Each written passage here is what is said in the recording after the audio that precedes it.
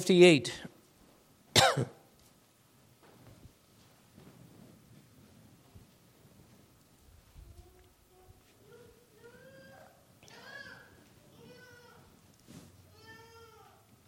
Psalm 58, the subheading which reads to the chief musician, "Do not destroy," or set to "Do not destroy," a miktam or golden song of David.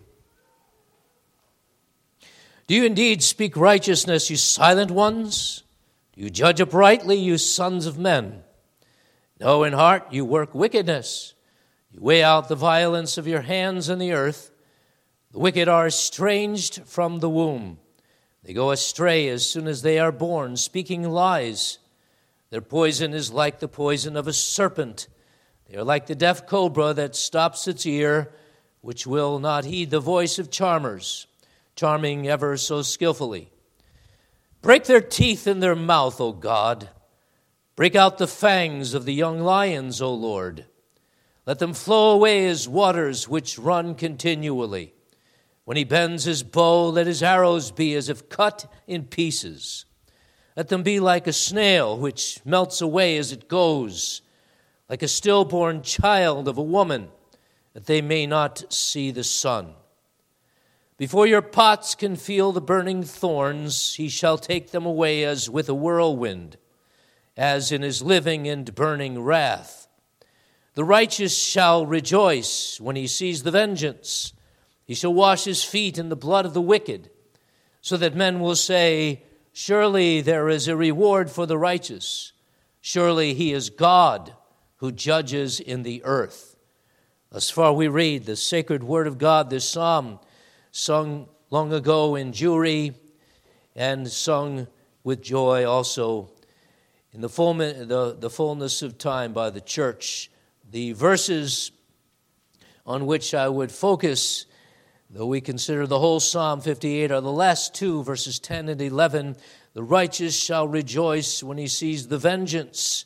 He shall wash his feet in the blood of the wicked, so that men will say, surely there is a reward for the righteous. Surely he is God who judges in the earth. Beloved, we do not know the setting of this song in particular. The subheading doesn't tell us exactly what is the occasion for this psalm. It seems to be definitely an occasion in which David is being slandered, but slandered, oddly enough, by the silence of people who are in a position to defend him. So the very first verse of this Psalm 58 is, do you indeed speak righteousness, you silent ones? And then the condemnation, no, your heart works wickedness. So there seemed to be an occasion when David is being tried, maybe in a formal setting, and maybe there's witnesses, maybe there's a court of leaders in Israel, and he's being condemned, not only by the words of wicked men, but by those who in their silence are conniving with those who speak slander against David. So, for example, perhaps it's 1 Samuel 24 when David's fleeing from Saul, and he says in verse 9 of 1 Samuel 24, why do you listen to the words of men who say, indeed, David seeks your harm? Look, this day your eyes have seen that the Lord delivered you today into my hand in the cave, and someone urged you to kill me, but my eyes spared you. And I said, I will not stretch out my hand against my Lord, for he is the Lord's anointed. That might be the occasion, we're just not sure. And as always, we're reminded, beloved, that our knowing the exact occasion at these times when we are not told it is not important. If the Holy Spirit had seen fit for us to know exactly when, he would have told us, and he hasn't. And so we deal with the text as it stands, and we're reminded by this, not knowing this occasion, that this is a psalm word of God.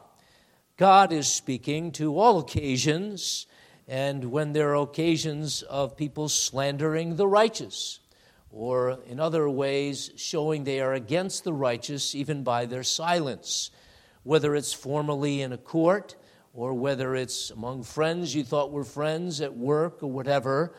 There are problems we run into for being God's righteous people, and the unrighteous will show by their silence or their vocality that they are against us and against God. So this is one of those Psalms where we have to understand the whole thread of the Scripture that speaks of us and the world as at enmity with one another.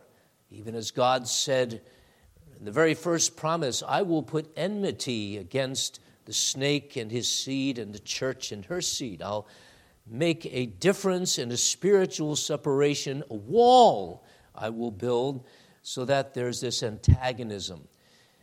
And I would say, beloved, before we understand the exposition or before we expound this word in detail, we need ourselves to come quickly to this text, because otherwise we're far afield and we can say, well, this was long ago and far away and of a man who had problems, and maybe he was uppity, and maybe he had it coming to him, this judgment of some people against him. Oh, no. We need to identify with this psalmist here. For after all, beloved, he's a psalmist, a righteous psalmist on the side of Jesus. And when men are against this righteous psalmist, and they have things to say against him, or silence, and by their silence they condemn him, they are saying this against Christ.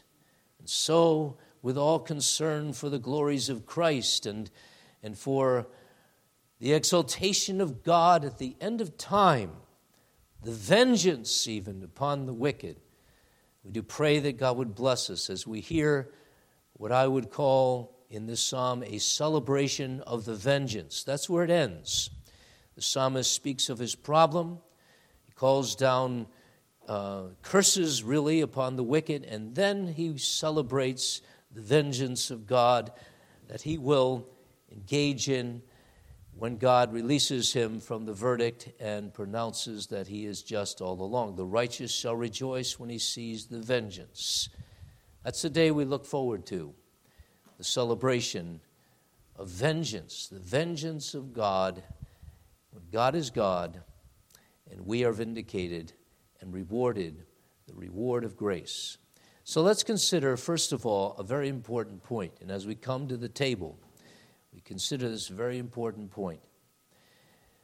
There needs to be, if there be a celebration proper of the vengeance of God, there needs to be a lamentation of the sins of the Son of Man. We need to deal with that, to be sorry for that. Then there needs to be this understanding that there's this wonderful work of grace identifying us with the Son of God, so that the righteous man sees that God has made a difference between him and the unrighteous. And then finally, you can talk about that celebration. But only then, only after there's this understanding of our sin and understanding of our Savior, can there be this celebration. The psalmist here laments the wickedness of the wicked, the unrighteousness of the unrighteous. And in this, basically, he gives an outstanding description of the total depravity of fallen sinners.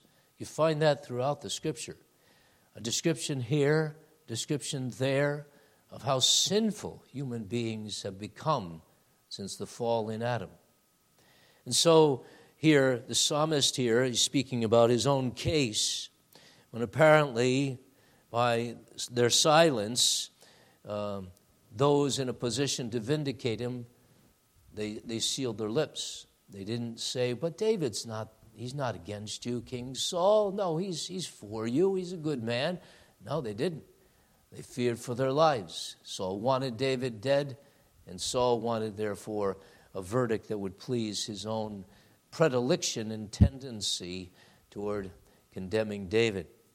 Well, so the psalmist is lamenting that and saying the truth that in their heart they're working wickedness and all of this. And then he goes into an elaborate, really, in 3 verses, an elaborate description of what these people are. They're wicked people who weigh out the violence of their hands in the earth, in all of the earth. That's verse 2. And then, verse 3, the wicked, all of them, not just David's plaguers, the wicked are estranged from the womb. They're alienated. And that's a word that describes them being alienated from God from the womb and from righteousness. They're not at home with God anymore. They're fallen. They go astray as soon as they're born, speaking lies, and especially the tongue is that which catches David's ear as something that needs to be said here about the wicked. They show by their words how wicked they are. Their poison is like the poison of a serpent. They're like the deaf cobra. That's a poisonous snake, children.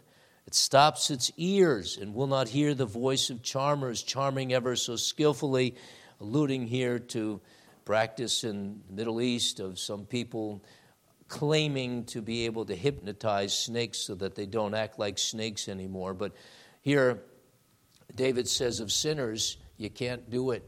Nothing can change a sinner from his being a sinner and even being a snake, like the devil.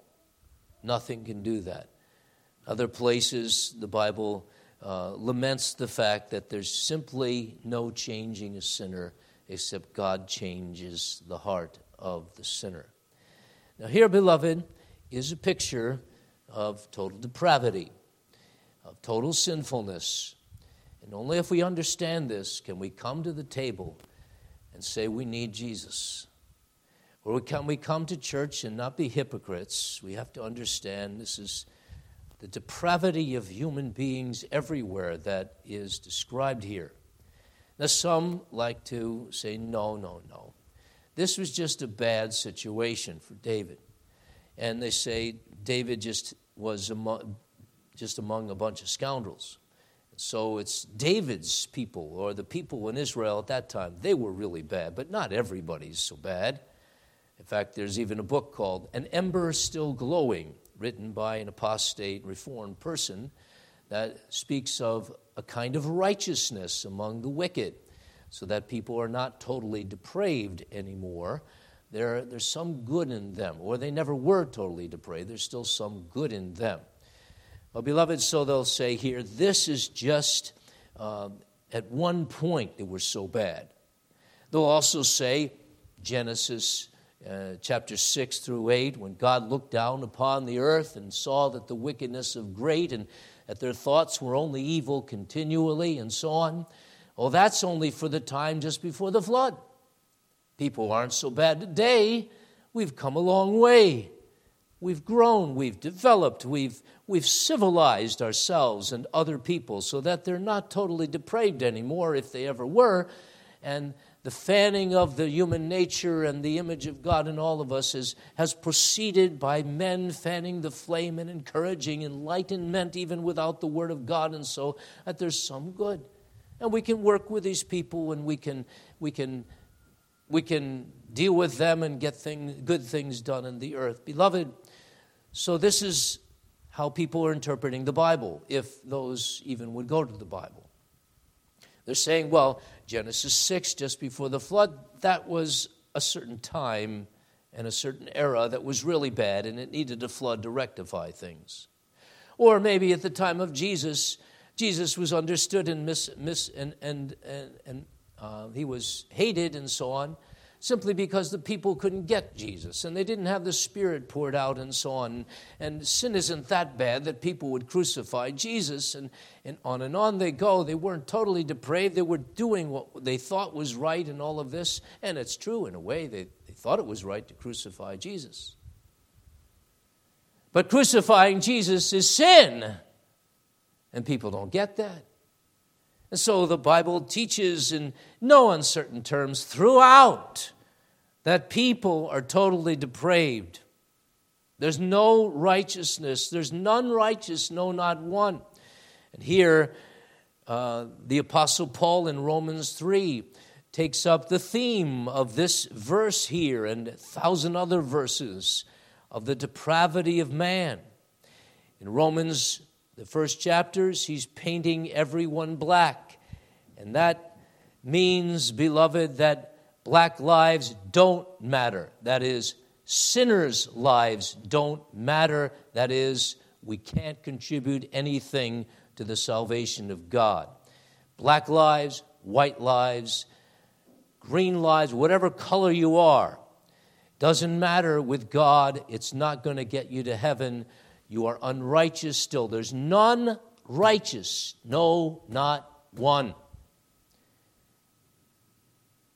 Believe that? Do we believe that? That means it's ubiquitous. That is, everywhere present are sin and sinfulness. Every society, whether it's the so-called Christian West and the first world countries or the third world countries, every person is just like this.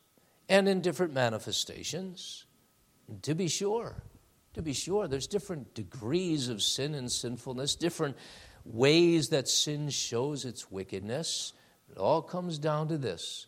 Whether it's disguised or whether it's just completely given over to sin, a person is, we're sinful, full of sin. And this all because we've learned from bad examples? No. But because we're born that way. Notice how the psalmist brings out the problem, and he makes it even worse, as it were. The wicked are estranged from the womb. They go astray as soon as they're born, speaking lies. Now here is another outstanding proof text and truth, the fact that in Adam all die. Romans chapter 5, 1 Corinthians 15. Genesis chapter 3, when Adam fell, we sinned all. In Adam, we have inherited a sinful nature. That's why from the womb, the wicked are not at home with God. They're aliens from God, from the womb. And that's why David himself, with all humility, would say in Psalm 51, verse 5, "Behold, I was brought forth in iniquity, and in sin my mother conceived me. Behold, you desire truth in the inward parts. In the hidden part you will make me to know wisdom." But in the hidden parts, in the center of his soul, there's this problem. As Jeremiah laments, the heart is deceitful above all things and desperately wicked. Who can know it? Do you know that, beloved? You come here and your clothes are on. But don't try to hide from God what's inside. The dirt, the guilt, the shame. And so we're born that way. Now, people don't like to know about total depravity, and certainly they don't want to know and hear the truth about where we get this. They'll say, well, that's not fair. How can the wicked be considered wicked if really they were born that way? And we find people excusing their own sin and their own anger, their own temper, their own tendency to violence because they were born that way. I was born a male in a female body or a female in a male body. I was born to be a pedophile. I was born to do this. It was just my tendency. Or, we had this in Lacombe, Alberta, my first charge. Somebody burned down the post office. Turned out to be two young men out on a rant at night.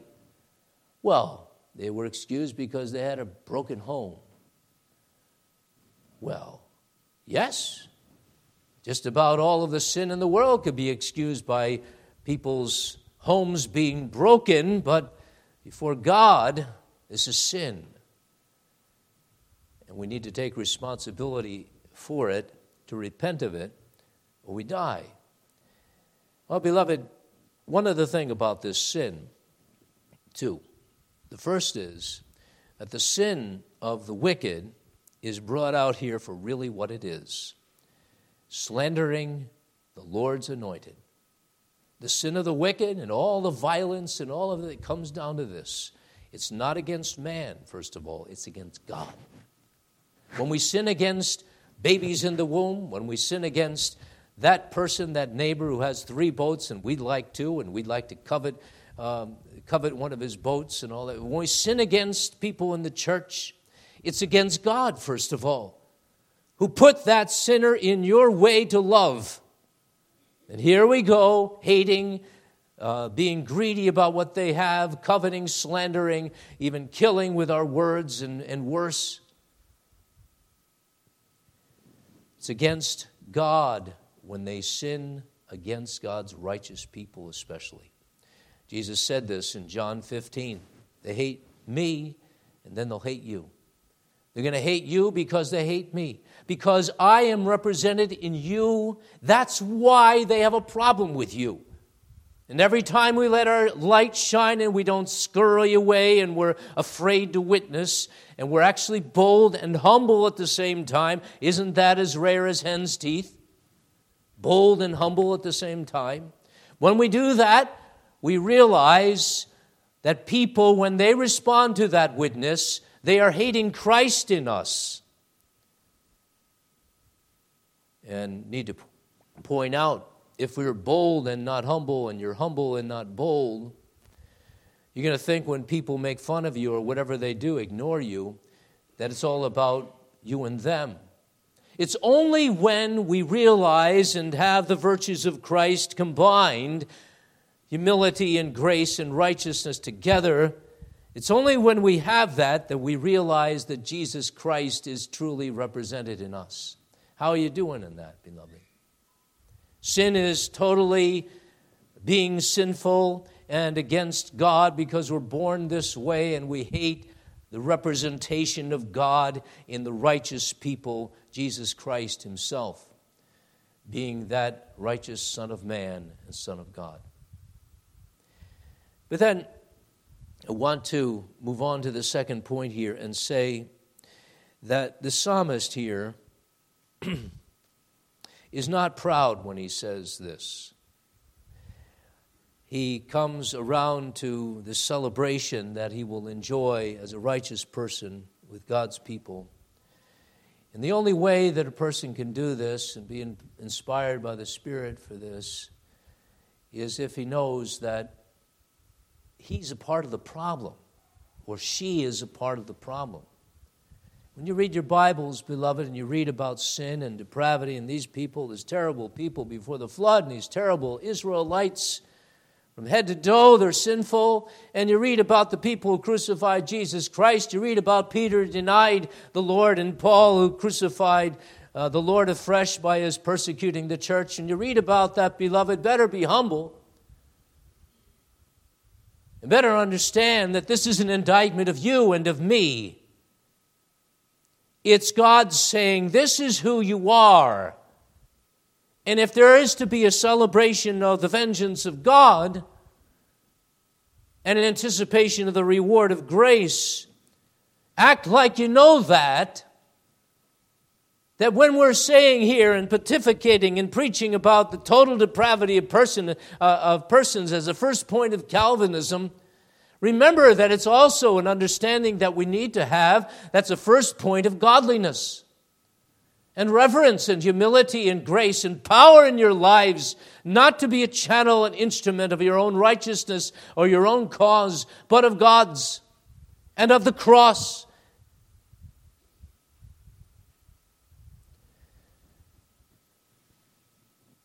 The psalmist in other places lamented his particular sins. And in here as well, this is behind it. But the focus is on the amazing celebration that awaits those who trust in God, who are righteous, and who love God. Now, this is the second point I want to lead to here. Absolutely vital. If we're going to come to the table, leave this place and say, yeah, I'm a Christian. I am a Christian. I am so glad I heard Jesus speak this morning. Got to understand this. First, your sin. Next, your Savior. The psalmist, there's something that leads him to make these bold statements and condemnations of those who condemn him. Do you indeed speak righteousness, you silent ones, you people who are just men pleasers in the court? Do you judge uprightly, you sons of men? Mere sons of men. No, in your heart you work wickedness. And you who are to judge, you weigh out as in a scale the violence of your hands in the earth. From your heart comes your judgments, and you're meting out violent pronouncements against the righteous in all the earth. There's something that makes David bold to say this and still be a man of God himself, and that's this. There's been a difference made.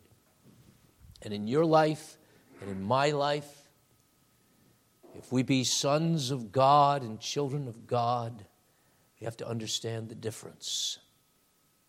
The difference. It's the difference, beloved, of grace. Before the foundation of the world, there's this difference of grace. 2 Timothy chapter 1 reminds us that that's what God was doing before the foundation of the world, showing grace to us. He says that God has saved us, 2 Timothy 1. He saved us and called us with a holy calling, not according to our works, but according to his own purpose and grace, which was given to us in Christ Jesus before time began. Now think of that, beloved. Think of that practical application of the truth of predestination and grace, the free favor of God. That, you see, is what makes the difference between us and the unrighteous reprobate who go to hell for their unrighteousness. God, before time began, there was even grace given to us who weren't even there. But it was given to us in Christ Jesus. Think of that. In Ephesians 1, blessed be God who's chosen you before the foundation of the world. And there was a Lamb of God, Revelation 13:8, that was slain from the foundation of the world, the plan of God. The wicked, you see, they're in the womb, and they're separated from the womb to do evil. That's what they're appointed to do, and that's what they do. There's enmity between them and the righteous. And beloved, this is true of us, that as the wicked are separated from, in the decree of God, to be wicked, even though God is not the author of their sin, for us, we are separated by the grace of God to be God's. And so even from early on in conception, we can say, well, as Jesus does in Psalm 22, you are he who took me out of the womb. You made me trust while I was on my mother's breast. I was cast upon you from birth, from my mother's womb. You've been my God. Now apply that to Psalm 58. The wicked are wicked from their wombs, from their conception. And then they go astray and they show who they are when they're born and then when they grow. The righteous, they're separated in the counsel of God to be God's. And then, and I believe this is the pattern that we're given in Scripture, then even in conception and in the womb, God says, you're mine, by a work of grace. This is one of the main reasons we celebrate infant baptism, because God's people are God's from eternity and from the womb. Most often, not always. Some people are born outside of covenant lines. They're born again later in life. But most of the time, Abraham and his seed are the ones in the generations who are called to be God's people. That's how God does it. That's how God saves his own in generations. I will visit iniquity upon the third and fourth generations of those who hate me. I will show mercy to thousands, and we could read thousands of generations of those who love me. I separate them from the womb. I have a plan, and the plan is to show to the devil, as soon as there's a conception of the seed of the woman, mine for whom Jesus would die, I will be theirs. I will grace them. God does that with the wicked and does not grace them. Surely with the righteous, he separates them from the womb, and he causes them to be raised in the fear of God by godly mothers and fathers. And a godly God is behind it all. Now, beloved, this is behind why this psalmist here is speaking so forcefully and powerfully. There's the wicked over here, and they're against him. They are against him. They're just completely annihilating him with words and with silence. They're out to get him. But the righteous, they're over here. And David knows this because God is over here. God is on his side. We would say Jesus has come and he's died for us. And the Holy Spirit is poured out. And so he says, thus saith the Lord. The wicked are like that. Thanks be to God. He's made a difference in me. We say that? Now, beloved, then the celebration will go on. The celebration, even of vengeance. Now, that may seem strange, and this is my final point, but some practical points right here. You ever have people say to you, judge not, judge not?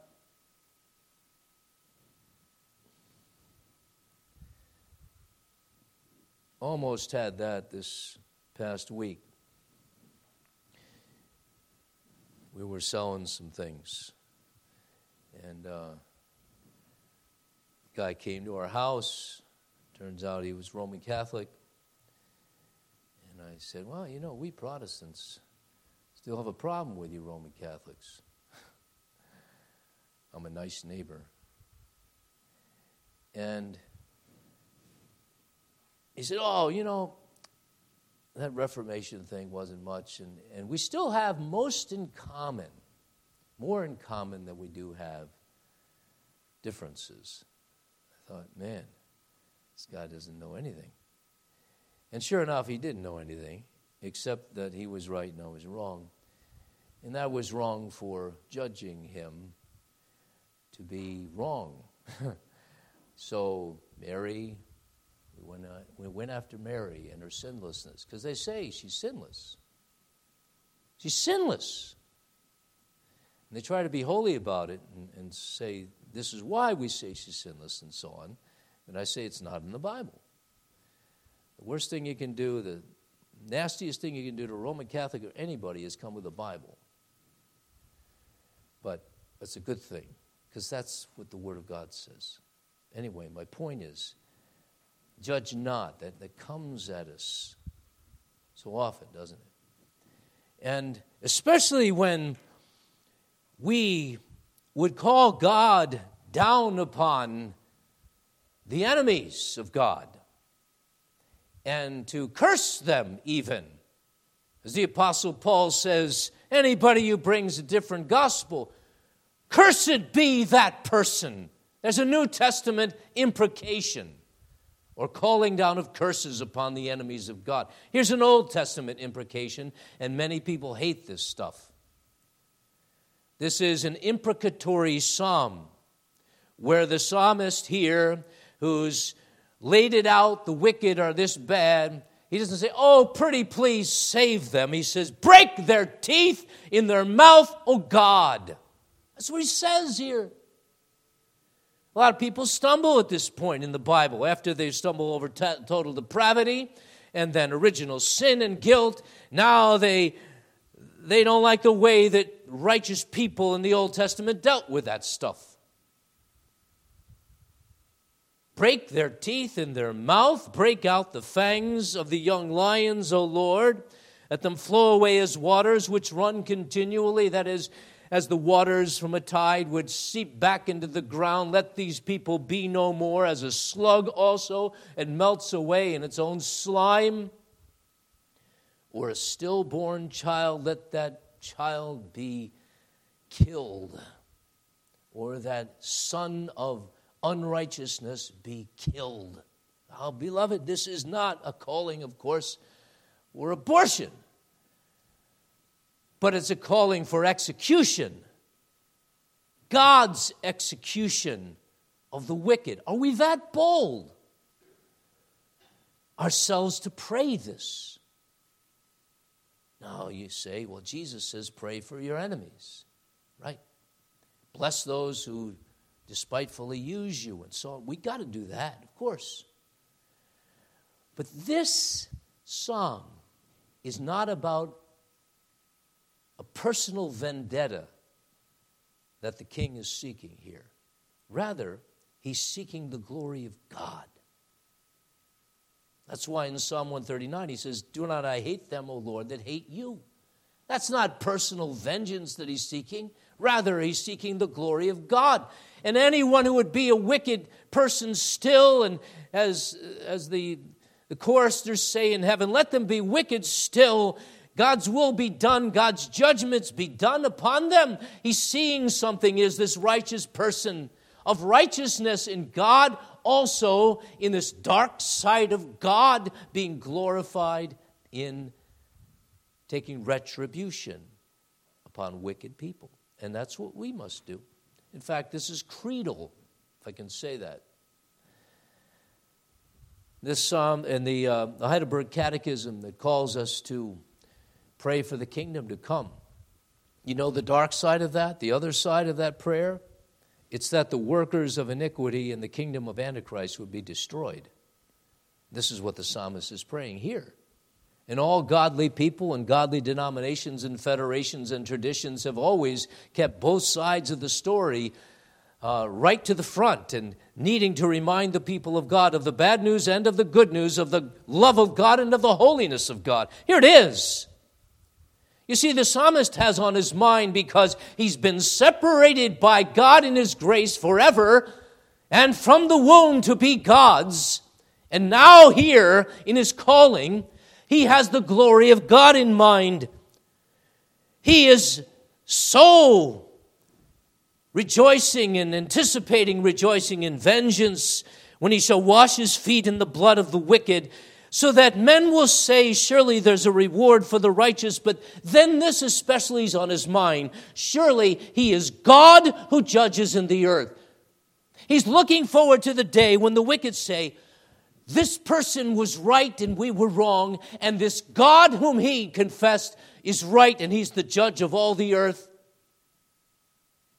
He's looking forward to the day when God will come in Jesus, and every knee will bow and every tongue confess that Jesus Christ is Lord, to the glory of God the Father. And this when all the tribes of the earth are moaning and groaning because they have crucified this person and rejected him and rejected his servants, as they rejected righteous Noah, who preached against the ungodliness day in and day out.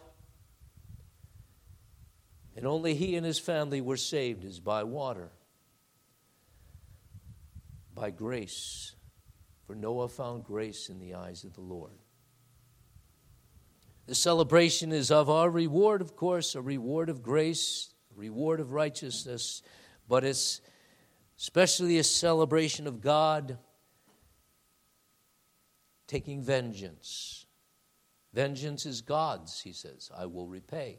Don't ever take personal vengeance. This isn't our getting even. It's not even God's getting even. It's not like God has a score to settle, you know.